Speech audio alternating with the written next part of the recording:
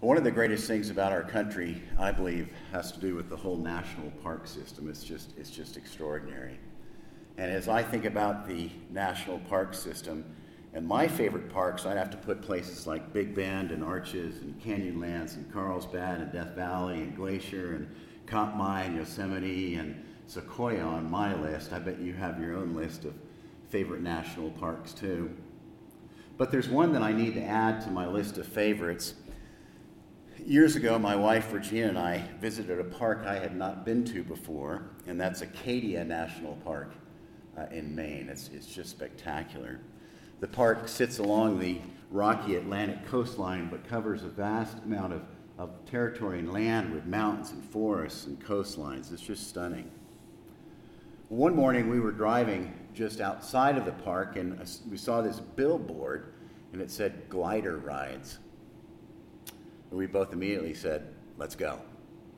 So we pulled into a dirt lot next to a runway, and 30 minutes later, the two of us were in a glider with a pilot being pulled down a runway by a prop plane. And soon we were airborne and released from the tether that connected us to this plane that pulled us into the sky. High off the ground, the views of Acadia were astonishing. The experience was amazing. And I remember the quiet within the glider. It was just spectacular. I was having the best time in my life when Regina asked the pilot a question. Can you do any tricks in this glider? Before I could protest, we were doing twists and turns and maneuvers I cannot name. And it only got worse from there. Regina said, can you do more? And he said, sure. So the pilot pointed the nose of the glider skyward, and it just drifted as far up as it would go. And then it began to go like this, backwards, and you did a roll. Well, as we were falling and my stomach went into my throat, I lost my sense of which way was up. Down felt up, and up felt down, and everything felt upside down. And Regina, for some reason, asked me, why do you look so green, Robert?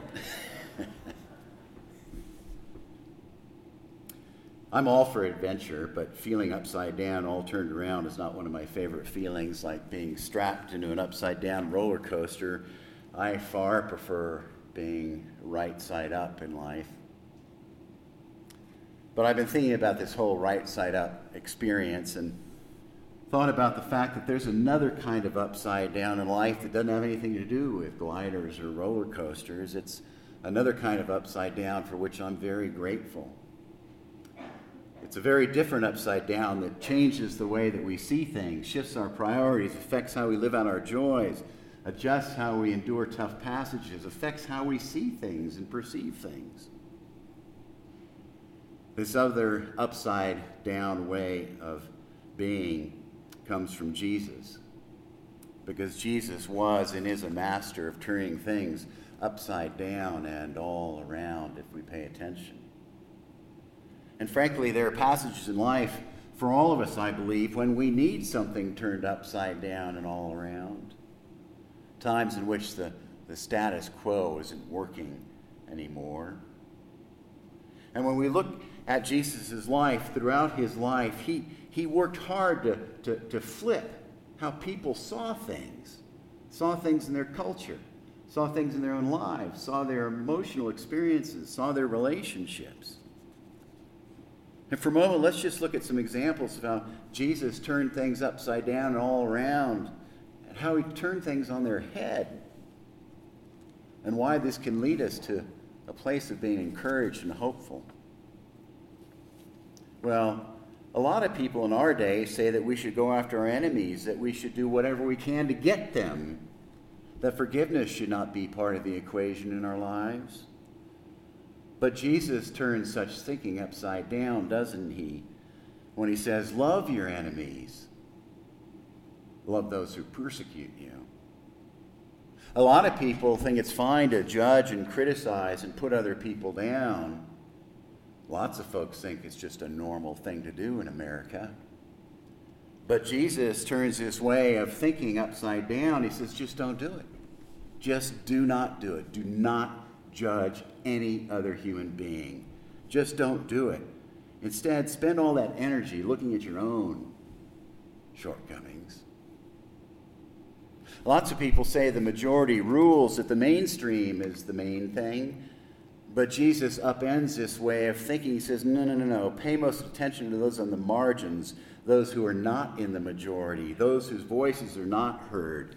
Seek out those who are lost. Many people in our culture say, do all in life you can to move up the ladder. Seek power, seek control, work your way to the top of the heap.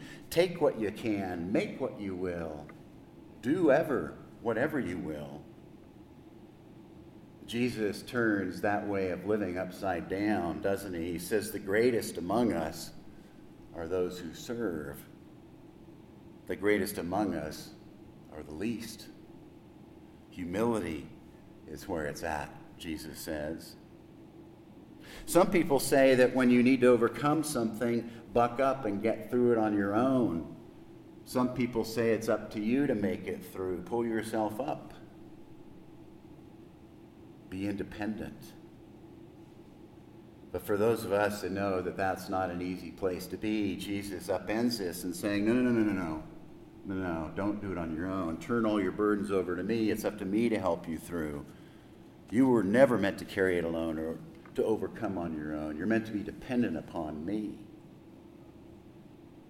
If you ask 100 people, if we went out right now into the streets and say, what's the most important thing in life, we'd get 100 different answers, wouldn't we? But Jesus says, as we talk about all the time, that the point, the purpose, the reason we're alive, all that matters is love. That love is what's most important in churches and homes and schools and throughout all layers of government, just to name a few. Jesus says love is what matters. Lots of folks say, do whatever you want, whenever you want, however you want. That's what freedom is about. But Jesus upends this, doesn't he? He turns it all the way around and says, no. Make other people your priority. Do to other people what you would have them do to you. And then there's this marvelous story of Jesus turning things upside down from our gospel reading today. In it, we encounter the story of Lazarus. Two sisters named Martha and Mary. Their brother Lazarus is ill, so they send for Jesus. And after a bit of a delay, Jesus shows up, but Lazarus is dead and buried. Jesus is moved by the whole situation, and he says to the sisters, I am the resurrection and I am the life. Even though you die, you will live. Believe in me. And Jesus then commands Lazarus, who's dead, to come out of the cave, and he does. And while this story is about a lot of things, it shows us who Jesus was and is, that Jesus has power over death, that the raising of Lazarus points as a foretelling of Jesus' own resurrection, but the story points to something else. You see, some people around us say that when we die, we're dead, and that's it. Nothing more, nada, blank. But Jesus turns this upside down, doesn't he? He says, hold on there. Death is certainly an ending, but more importantly, it's a new beginning. Jesus, in his resurrection, turned death on its head. And while it's clear through these examples and many others that Jesus' way of doing things, thinking and acting and living, turn the way a lot of people see and do things in a vastly different direction. And the fact that Jesus can and does turn things upside down can be a source of tremendous encouragement and hope to all of us who may or may not be in a good place. And one place this is highlighted is, in fact, in the Sermon on the Mount at the beginning, found in what are known as the Beatitudes. And the Beatitude simply means happy, although it's often translated blessed.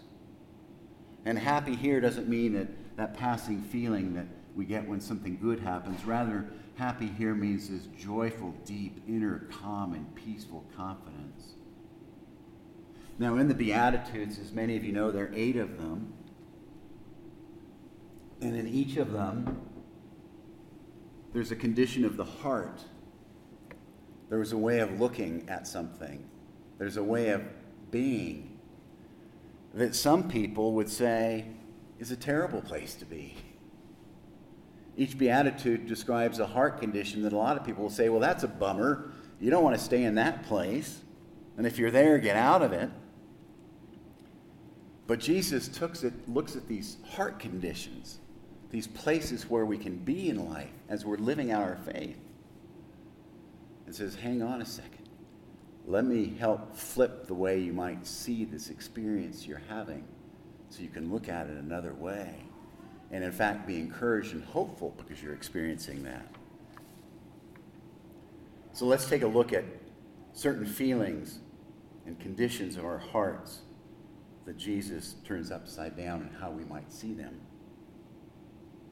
Sometimes our hearts are in a state of poverty. Poor in spirit means to have places in our hearts that are broken or shattered. Poor in spirit means to be in touch with our mistakes, our failures, our mess-ups, where we've missed the mark in life. Some people would say, well, I'm sorry you're feeling that way. It's such a bummer to be poor in spirit. But Jesus says, hold on a second. Let's turn that way of thinking upside down. Jesus says, when you're poor in spirit, don't run away from it. Embrace it. When you embrace that you're poor in spirit, it means that you're making a lot of room for God in your life. You have lots of room to receive the promises of God, the healing of God, the love of God, the grace of God. If you're poor in spirit and your heart is fractured, be encouraged. Blessings will come from that as you turn to me. It is not a bummer, it's an opportunity for a new beginning. Jesus next says, happy are those who mourn. And mourning here is the kind of mourning not necessarily over a person, but over the state of the world. Lots of people would say, well, why are you mourning over the state of the world? Everything's fine, isn't it? Mourning for the state of the world is a waste of time. Things are not that bad. Look at the bright side. Be optimistic. Don't worry. Be happy. But Jesus says if you're mourning for the world, you will be blessed because once again you're making room for my heart to live within you because God's heart is mourning over the state of the world too. So you are sharing God's heart when you're mourning over how things are. Be encouraged. Receive the hope from God. God will guide you how to respond to the brokenness in the world. God will use you as an agent for change because your heart is open to that. Next, Jesus says, happy are the meek. And my hunch is that if we went out into the streets and asked people if having a meek heart was a good thing, most people would say no. But to those who have a meek heart, Jesus turns how we see meekness upside down. First, Jesus made it clear that meekness does not mean timidity. Rather, it conveys humility, not being better than or seeing oneself as greater than another. Jesus was meek. He was not timid at all. He was meek because he knew where his strength came from. It came from God. To be meek means to work humbly, to know that our strength comes from God. And Jesus says, the meek will inherit the earth. If your heart is meek, and even though that's a difficult place to be, know that that is where I want your heart to be, because you can help me bring in the kingdom of God through your humility. Jesus says, happy are those who hunger and thirst for righteousness. Lots of people say, take care of yourself first and do what is right for whatever that means. But Jesus turns this upside down and says, happy are those who focus on doing the right thing, even when it's a hard thing to do, even when criticism comes from it. So if you're doing the right thing and you're being criticized, take heart. It's exactly what you need to be doing. Happy are those who want to live in a world where integrity is the rule, where there's honesty and virtuousness.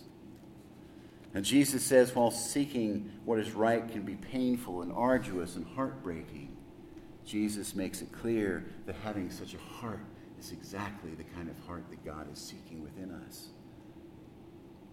Happy are the merciful, Jesus says. And while people certainly talk about mercy, I'm not sure how much mercy is embraced as a cultural norm. Certainly there are glimpses of mercy and acts done in the name of mercy every day, but my hunch is that the word mercy would not come to mind when asked to describe the most important things in our culture.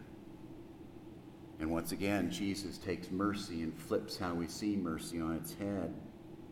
Jesus is talking about having a merciful attitude, sympathy, to feel the pain of other people. And Jesus says when we have a merciful heart, we have the heart of God. We're more in touch with the pain of humanity and ourselves. We're more in touch with the healing that can come from God's merciful heart. Have a merciful heart, Jesus says, even though it's difficult and painful. Just a few more here. Jesus says some have a heart condition known as purity of heart. A pure heart is one that's totally devoted to God. A pure heart is one that knows who one is serving. Some would say such a heart is not a good thing. Some would say it's not practical in this day and age. Some would say it's naive. But Jesus turns how to view such a heart condition on its head. Jesus says when our hearts are focused on God, we will feel close to God and in alignment with God. We'll be open to hearing what God has to say to us. We'll be more aware of how God is acting in a variety of ways. Jesus says, be hopeful and encouraged when you're devoted to God. It's a couple of more. Jesus says, happy are the peacemakers. I believe Jesus turns our current cultural view of peacemaking on its head. Today, the ones who get the most attention as leaders, the ones who have the biggest number of followers politically, the ones who grab the headlines and seemingly the greatest social accolades are not peacemakers, they are great dividers.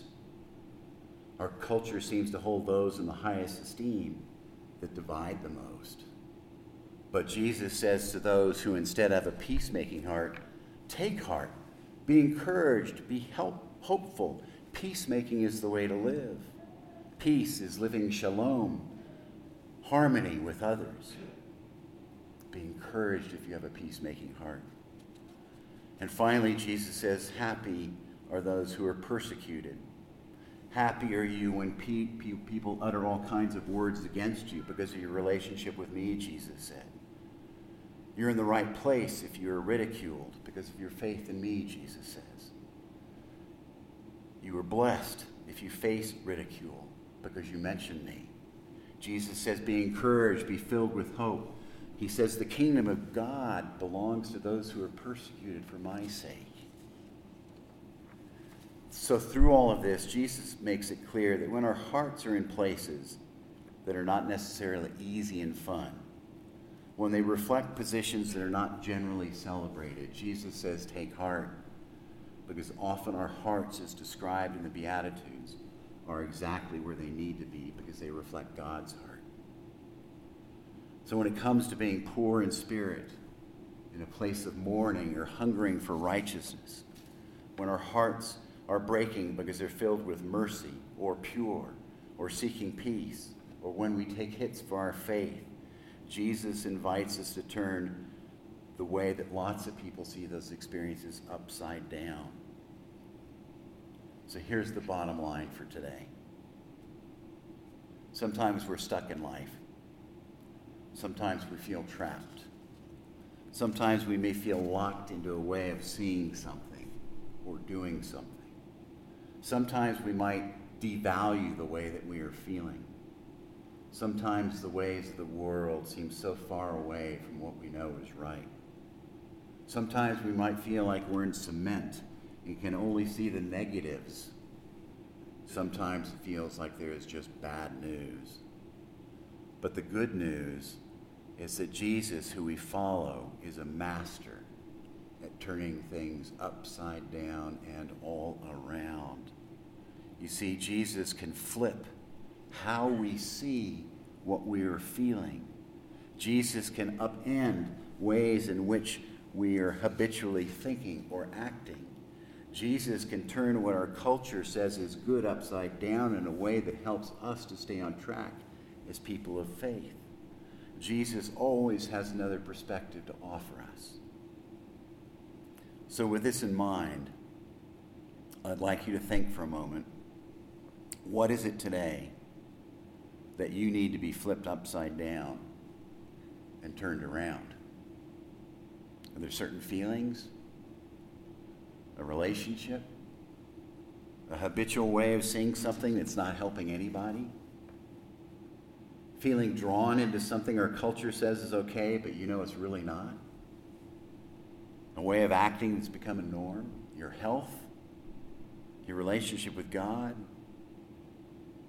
Discouragement?